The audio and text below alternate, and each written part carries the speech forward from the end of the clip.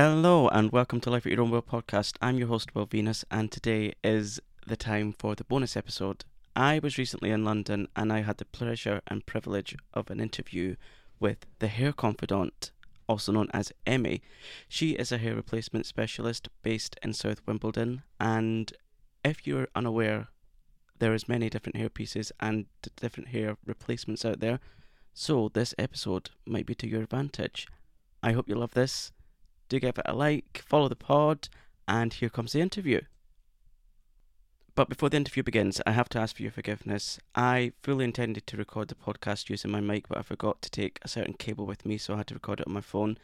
I've cleaned up the audio as much as I can, and hopefully you like it. Enjoy! Hi, welcome to Life at Your Own Will podcast. I'm your host, Will Venus, and today is a really special podcast. And I'm joined by the hair confidant. Now, Emmy, I don't want you to feel like you're under any kind of pressure just because I've travelled over 500 miles to do this interview. Oh, I don't know. I've been talking about you all day and that you've been coming to visit me. So yeah, it's just a little bit, not pressuring, but you know. No, of course not. It is a privilege to have you here. Oh, thank you. It's a privilege to meet you. So, what should we talk about? Oh, well, probably the most common factor, hair. Sure, so if I decide to release this on YouTube, that's great, so you'll see this on the channel. Yeah. But basically, me and Emmy, we've been working together for... How long? Well, it's got to be a few years now, yeah. A couple of years, yeah.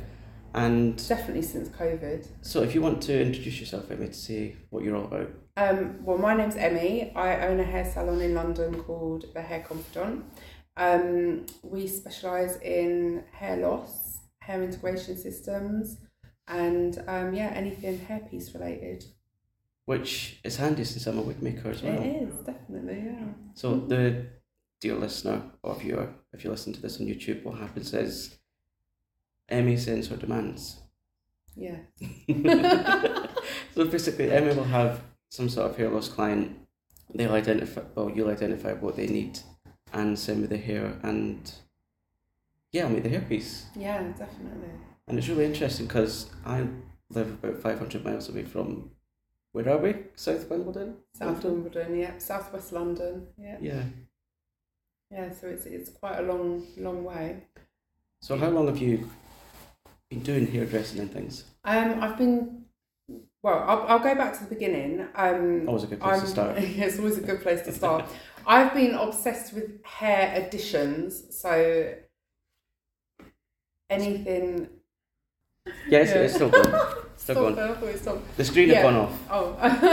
I've been interested in anything hair additions or extensions, anything like that, since I was 16 years old. So that's... Which is only a few years ago. Oh, it's only, if I was being a bit modest, then about, 6-7 years? No, it was 25 years ago. So 25 years ago... I was just saying that to you, it's incredible for me to believe that you are the age to say you are. I mean, unless you've got like a couple of scars behind your ears. I haven't got any scars yet, but I'm planning on having some in about 5 or 6 years. Brilliant. More for it. Yeah, I'm currently saving for my next, my first facelift, not my next one. But just a little bit of Botox and stuff, you've got to do that when you get into your 40s. Yeah, why not? But so 25 years ago, I started, so I grew up, especially in my teenage years, in Southwest London, in Streatham and Brixton, where we're surrounded by hair shops. So a lot of them are Afro hair shops. We have none of that in Edinburgh. Oh no, yeah, I grew up with all of that. So, all of my friends had weaves in, and some form of extension, so it was just normal for me when I was growing up.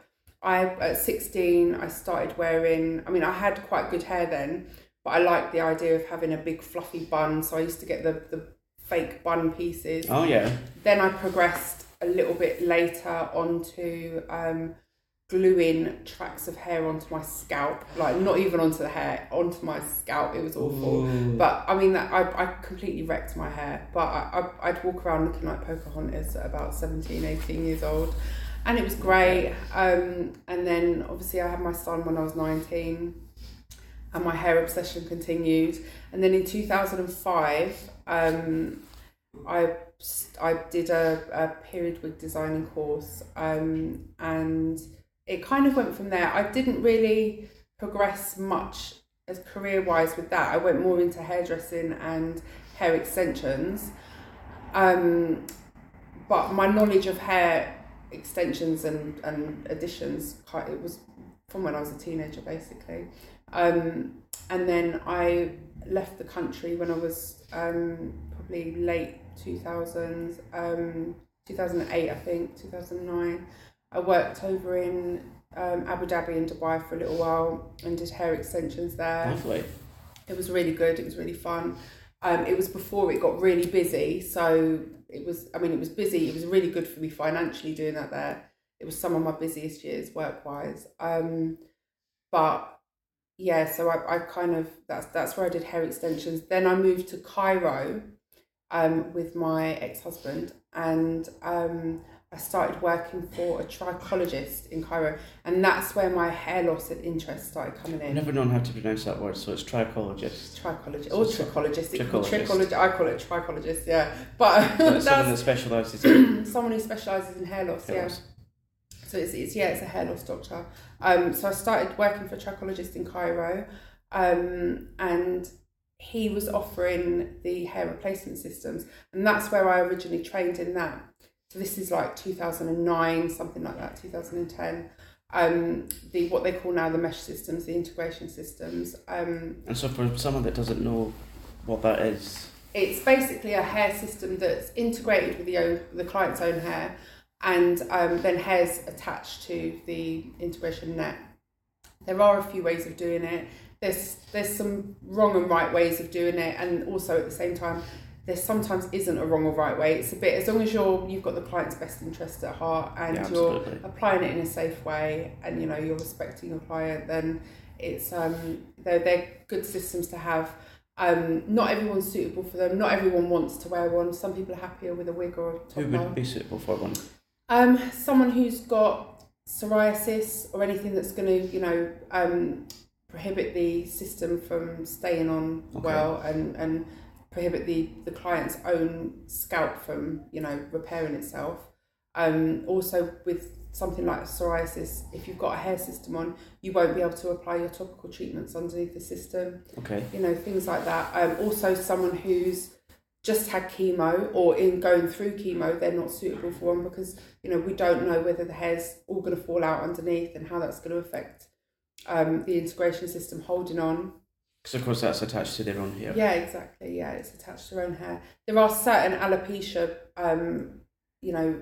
conditions that make it very hard for an integration system to stay on. Like alopecia areata, if they're going through a full shed, then it can make the system fall off sometimes. Or alopecia areata, is that just a specific area of hair loss on the scalp? It's an autoimmune alopecia. It's one where the hair falls out in sometimes perfect patches. It just goes quite clean off. So that sort of hair loss condition, if it's actively falling out, we can't usually fit a hair system. It's not healthy for the client's own hair to apply something more permanent. So in those sort of situations, you've kind of got to use your professional knowledge and say no to the client, even if they don't want you to. And then you can offer them a wig. Even if they're upset with that? Yeah, if they're upset with it, then they are. I'd rather give my honest opinion. A lot of people that have been to consultations with me will happily say that I've not ripped them off and I've said no, and I'd rather. It's all about the honesty. Yeah, exactly. I'd rather say no to a client. Sorry, I can't help you.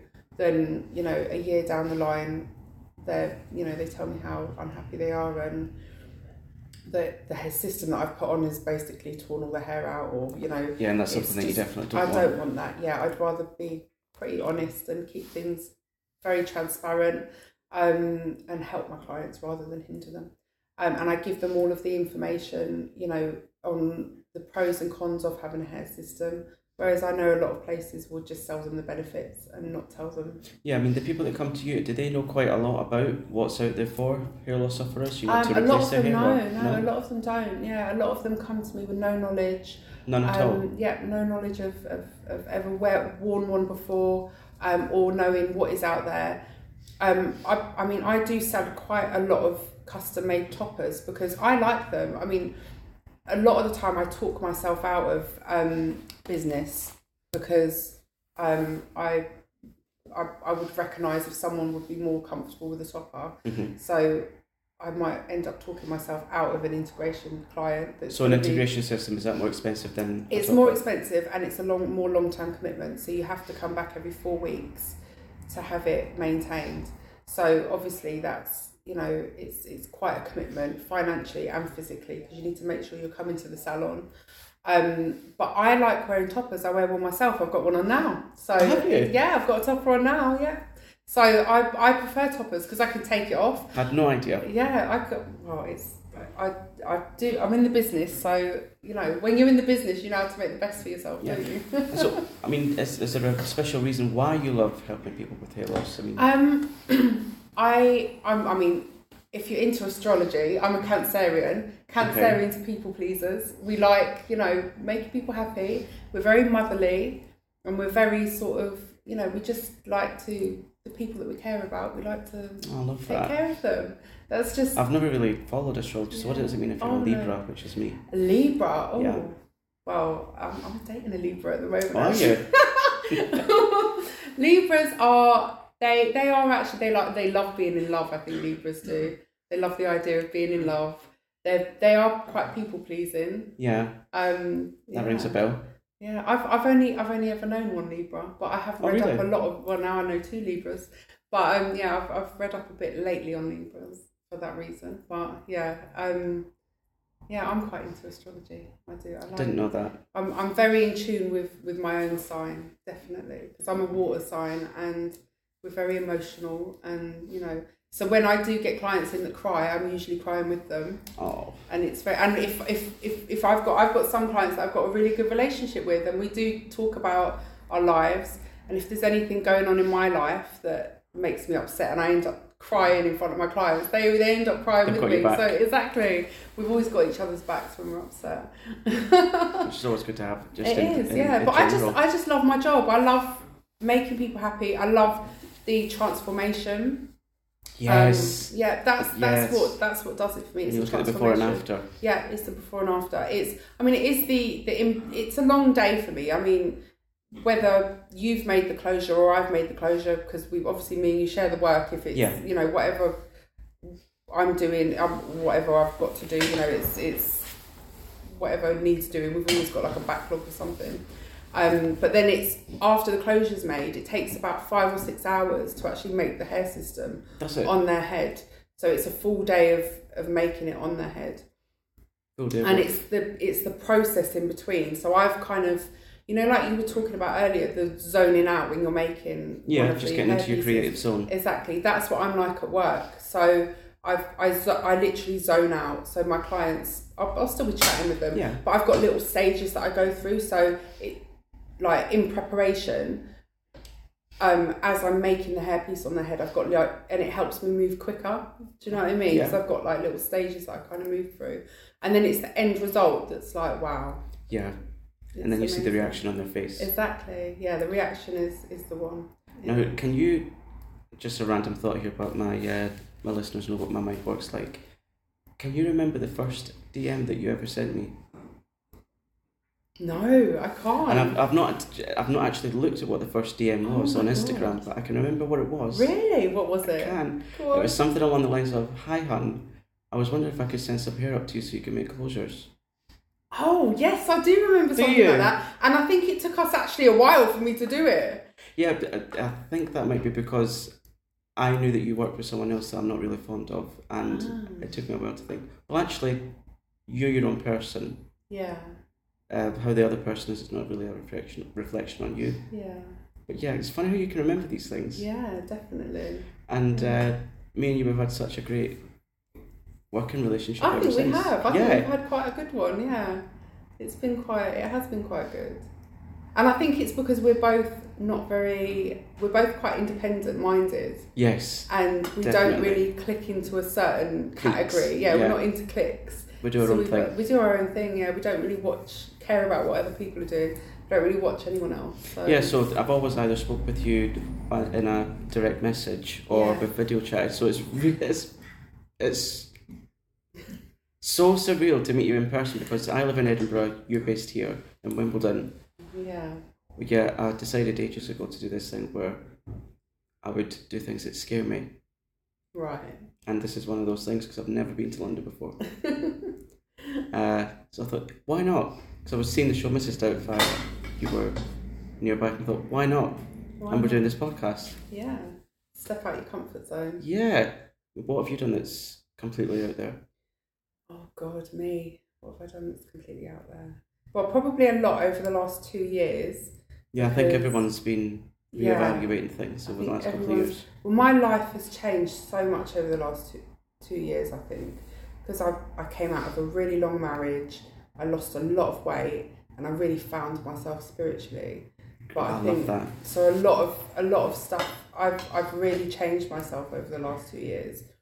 So when you say spiritually, but is there like a particular avenue you went down, or did you just sit with yourself and think, who am I? What do I need? I think sometimes when you need to really find yourself spiritually, I think you've got to be pushed into a certain place by something or a person or circumstance. Exactly, circumstances. Mine was probably a person that pushed me into that. Okay. And it just made me reevaluate myself, choices that I make, everything that's going on in my life, what I prioritise, and kind of not giving. I think with me, my focus for many years was just my work, and I didn't give myself a life outside of my work. Do you know what I mean? Yeah, because your work is your work, but you're also your own person who has their own needs and wants and interests. And I think that's probably the most craziest thing I've done is actually become myself. That's really? Yeah, I think that's the most craziest thing. Yeah, everything that I've done to what I am now. Yeah, I mean, I find something similar because, like, previous to, pandemic and things, I was the kind of person that just went along with the crowd who I was a version of myself because I thought that's what other people wanted to see of me. Yeah. But when you really think about it, that's not really healthy for me. No. It's just to please other people, and that's not healthy. No, yeah, it's not. And so, particularly when you grow up in central Edinburgh, where it's not really the hot spot to be overtly gay or queer or whatever, and then you just think to yourself, who is this benefiting? Because it's not benefiting me. Yeah. So why should I be this person people want to see? And it's interesting when you make that transition to being your quote-unquote real self, because, well, I don't know about you, but you lose relationships. Yeah, you do, yeah. And then you realise, well, that really wasn't a genuine, well-rounded relationship, was it? Yeah, I completely agree. It's so philosophical here. We're very, it's very strange, isn't it? Yeah. But then I do feel like I know you, but I've known you for ages, so it does feel strange that you're here, but... Yeah, it's it'll probably sink in when I go back home and I'm like, I did that. Yeah. It's one thing off your bucket list. Visit London, come see me. Yeah, definitely. It'll be my turn soon, up to Edinburgh. Oh, I'd love to see you up there, but be prepared for a culture shock. Oh no, when I went there once, it was lovely. I've only been there once, but yeah. Because I mean, we've been to like a few parts of London, and I can just tell already that it's so much more... Here's the dog coming. Hello. It's so much more like cultured, so diverse with that.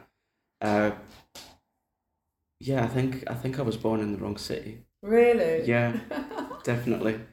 People just, and I mean, of course you've got to say that phrase. In my opinion, people in London, they just don't give a shit. Yeah. Whereas in Edinburgh, people are a bit more, dare I say, conserved. A bit more. Yeah. I don't know what the word is. A bit more standoffish. Yeah. Yeah, I suppose so. It is. People really don't care down here, but it can also make them quite cold. There are. There is a lot of people are quite cold down here, but it is a very. I love London. It's very fast and it's very loud. It's very fast. Yeah. The tube, because I went on the tube for the first time this week in my whole life, and it felt like going on a roller coaster because compared to Edinburgh, it's fast. It's really fast. It is, yeah. It's fast paced down here, definitely. I think I need to move. Shall we move? Move to London. Yeah, we'll move. Hubby's in the corner nodding. Come and live at the back of the salon. Oh my god, yeah. No, it's to be quite honest, I mean I love it down here, but I think if it wasn't for the salon and my clients, I don't think I'd be here. No? No. Where would you be? I'd be in the middle of the farm somewhere. I'd be in the countryside in a farm. Yeah. That's what I'd do. I can see the appeal. Yeah. The appeal. I'd love that. I would literally love to live off grid. Like, yeah? I don't think I'd go as far as having a little camper van because I need more space than that. Yeah. But I'd love to just live off grid somewhere and just grow my own herbs and just have loads of everything. grow everything. Have loads of dogs around me and cats and just animals. Yeah, because I don't know about you, but I really like the peace and quiet. Yeah, I love peace and quiet. I do. But then I love different types of people. Exactly. So it's difficult. Yeah. I've got a house up in the Midlands in a place called Shrewsbury. And that's like in... Is that a posh bit? I think some people say it's posh. A little bit, I don't know. But it's... Because this is coming from me, because I've always... All that I've ever known is like council estates. Yeah, no, it's not on a council estate. But, I mean, I used to live on a council estate in London. They're probably not much better than the ones in Edinburgh. Yeah, I mean, the one that I live in, it's a bit... I'd say it's one of the better ones. It's very quiet. Yeah. But yeah, I can just imagine living in... The ones down here can be pretty rough. Can they? Yeah, it's... I mean, I raised a boy in South London and it's not nice. It's not a nice place to raise children. You know, it's pretty scary. My son had a curfew, like even at the age of 18, I had a curfew on him. And I'd literally phone him at 8:30 and be like, you need to get home within the next half an hour. Because there's so much knife crime and stuff down here. Yeah. It's really worrying for, you know, anyone raising children down here. So yeah, I don't think I'd want any more children because of just, things are so much different now to when I was a teenager. Yeah. It's so much different. Like the amount of stuff that happens out there now is just... And especially with things like social media. I mean, I never had that at school, and I can't imagine having that at school. No, I couldn't either. Definitely not.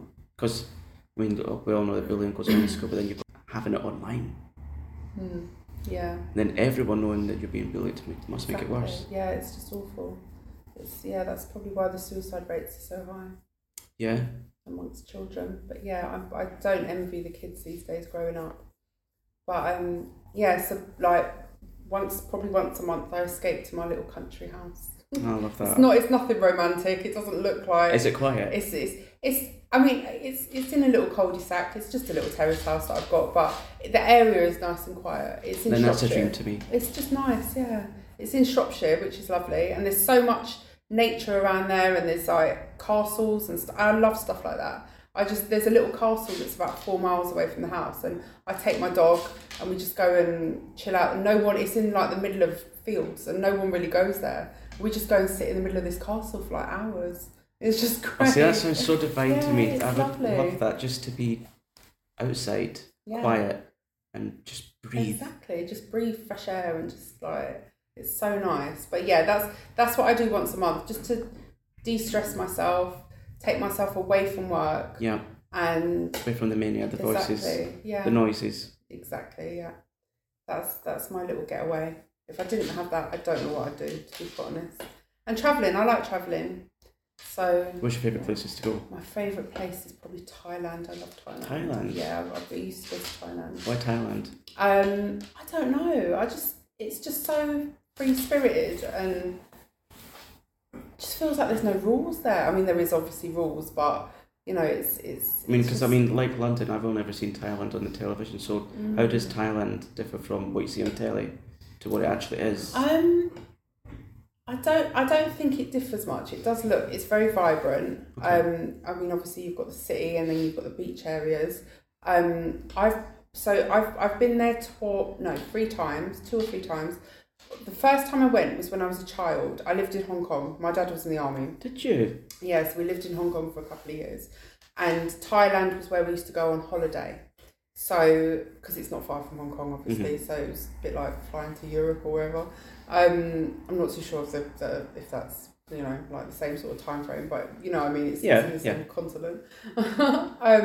So yeah, when I was younger, it was amazing. You know, I just remember mad things like my dad being walked on by an elephant. And as you do. Yeah, as you do. And like my dad taking me out on a jet ski and getting stuck in the middle of the ocean, and like my brother nearly being kidnapped, taken off by Thai people on the beach because they were obsessed with his blonde hair, and they were just sitting there like chilling with him on the beach. It's just really weird stuff that I remember as like, you know, like an 8-year-old would.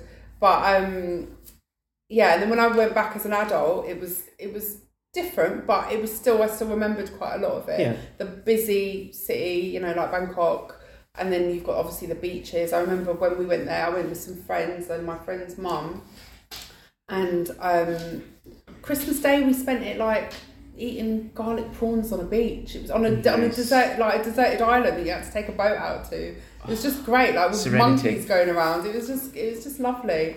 I love things like that. I love really untouched places. I travelled to Albania a couple of years ago. No, was it last year or the year before? I think it might have been it was the year before last. Yeah, I went to Albania. Me and a friend just randomly were like, do you know what, let's find somewhere to go. And it was one of the places where it was, you know, I didn't need to quarantine or anything. So yeah, we went to Albania, and that was actually an amazing place. It's very untouched by tourists. We hired a car and drove up and down Albania, which was amazing. We got to see like all the places that tourists wouldn't go. Went to some castles, did the beach bit. It was just great. So the weather was nice. Oh, the weather was amazing. It's opposite Italy and next to Greece. Okay. So you've kind of got the nice Mediterranean feel about it. Food's very Mediterranean inspired, very Italian inspired. Oh, my favourite. Yeah, it's lovely. Albania is actually a really nice place. It's not one of those places people would think of going. No, it's not been on any of my lists, but yeah, it's very pretty. It's a very pretty country. There's loads of. I'd love to visit a lot more of Europe. I think. You know that the world's opening up again, we'll be able to. Oh yeah, exactly. Yeah. I mean, has there been anything over the last it's 3 years now since the pandemic that's changed or that's shifted in your mind or your way of life? It certainly has. For me. Yeah, there's a lot that's changed with me. Or is it like being a major change in your business? Well, yeah, I mean, business has changed drastically. Being in London, a lot of people think salons in London are super busy, but I don't think we are. I think there's a lot of salons in London that are not so busy. I think because of the field that I'm in as well, the hair loss. Hair loss, yeah. We're kind of at a disadvantage because a lot of our products that we used to use have been discontinued, or we can't really get hold of much anymore. The cost of hair as well have really risen over the years. So human hair. Yeah, human hair. Good quality human hair. Yeah, because there's some good quality human hair and some awful hair. Yeah, there's some awful. So it's made a big change in our business. The way that we've had to source things, the way that we've had to make things, like obviously with the knotting and the making of closures, like what you do, it's not something that I enjoyed. It's something that I learned many years ago, but it's not something that I saw myself doing because my job was to fit hair systems. So I didn't plan for my job to sit there for 8 hours, not in. I didn't plan to be a wig maker either. No, yeah. I was just making wigs because I had hair loss, which it's back again. Yeah, but you've found that you've enjoyed it. Yeah, I absolutely love it. But with me, I honestly don't enjoy it. I like fitting it on a client. Yeah. That's my part. The thing is, I'm not that. Dare I say, I'm not that fond of people. Exactly. Yeah, so it's great. It's great for you, exactly. I like people, but like my kind of people. We've both kind of got that different yin and yang kind of thing. Yeah, exactly. Which is great because it works perfectly. For us, yeah, it works. So I mean, yeah, I do still make them, but it's not something that I and it takes me a lot longer because I've obviously got the salon to run, so I only really. And making lace hair pieces, it's a time constraint. Time, yeah. So I usually do it in the evenings, when I've got a couple of hours. So sometimes when you should be chilling. Yeah, I should be chilling, but I'm there till like 11, 12 at night sometimes making pieces, or I'm sending them to you. But so that's something that I didn't plan long term to actually happen, but I kind of got forced into that situation and got forced into got forced back into that sort of industry where I didn't really want to revisit, but it's something that I've had to do because of COVID. So I think it's mainly the fact that people can't really afford the ongoing maintenance of hair pieces. Because I personally know what hair loss feels like, and then it's the thought that someone can't afford their normality. Yeah, exactly, which is awful. I do completely agree when people say, why do we have to pay for this? Yeah. And it's, it is awful that they have to, but there should be some kind of dispensations on the NHS, I feel. But all they get basically is if the salon is VAT registered, they get the VAT off of the actual hairpiece.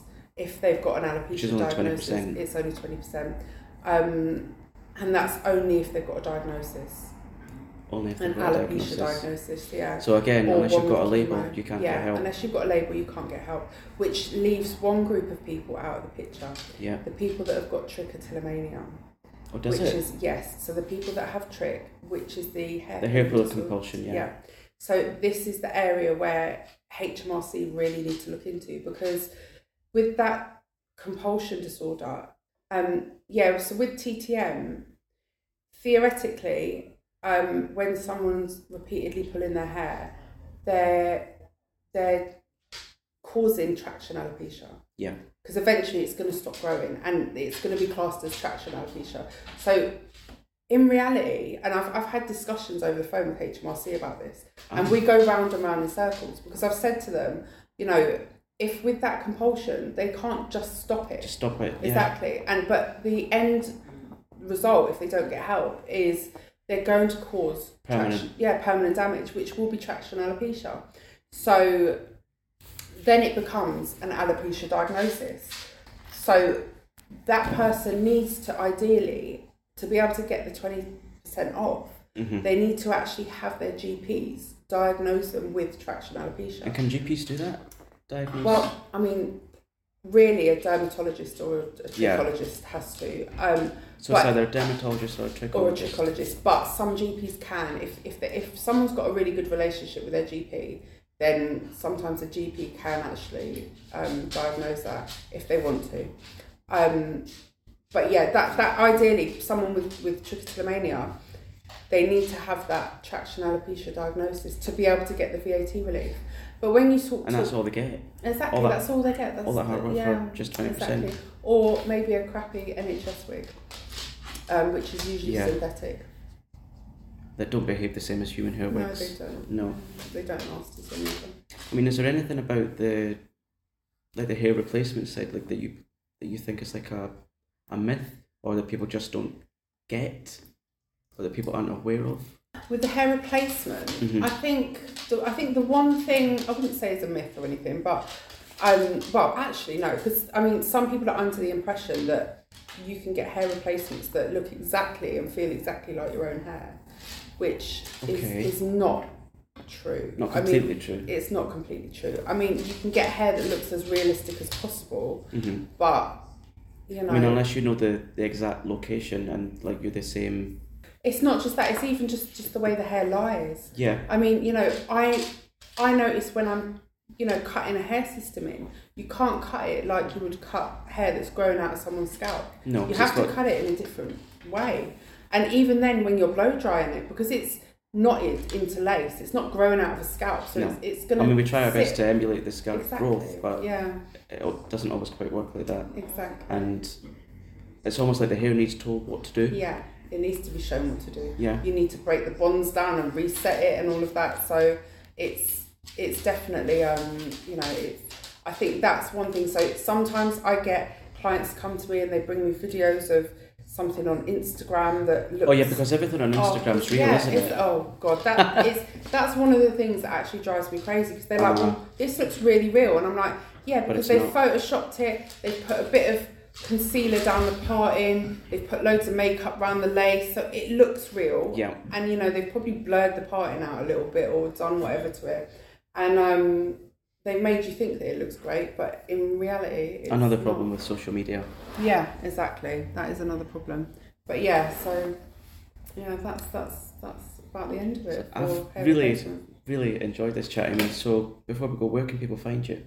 Online. You can find me on Instagram at _hair_confidant or www.thehairconfidant.co.uk. That's confidant with an E at the end. The E at the end. And of course, we'll put all of those in the show notes. Yeah. Emmy, thank you so much for this chat. It's been amazing. It's been amazing to meet you, and it's been amazing to talk to you. Thank you. It's just like one of our video chats. Absolutely. And dear listener, if you've enjoyed listening to this podcast episode, don't forget to leave a review and follow the pod. And you can follow us on Instagram as well. Thanks for listening. I'll see you the same time, same place next week. Bye. Bye.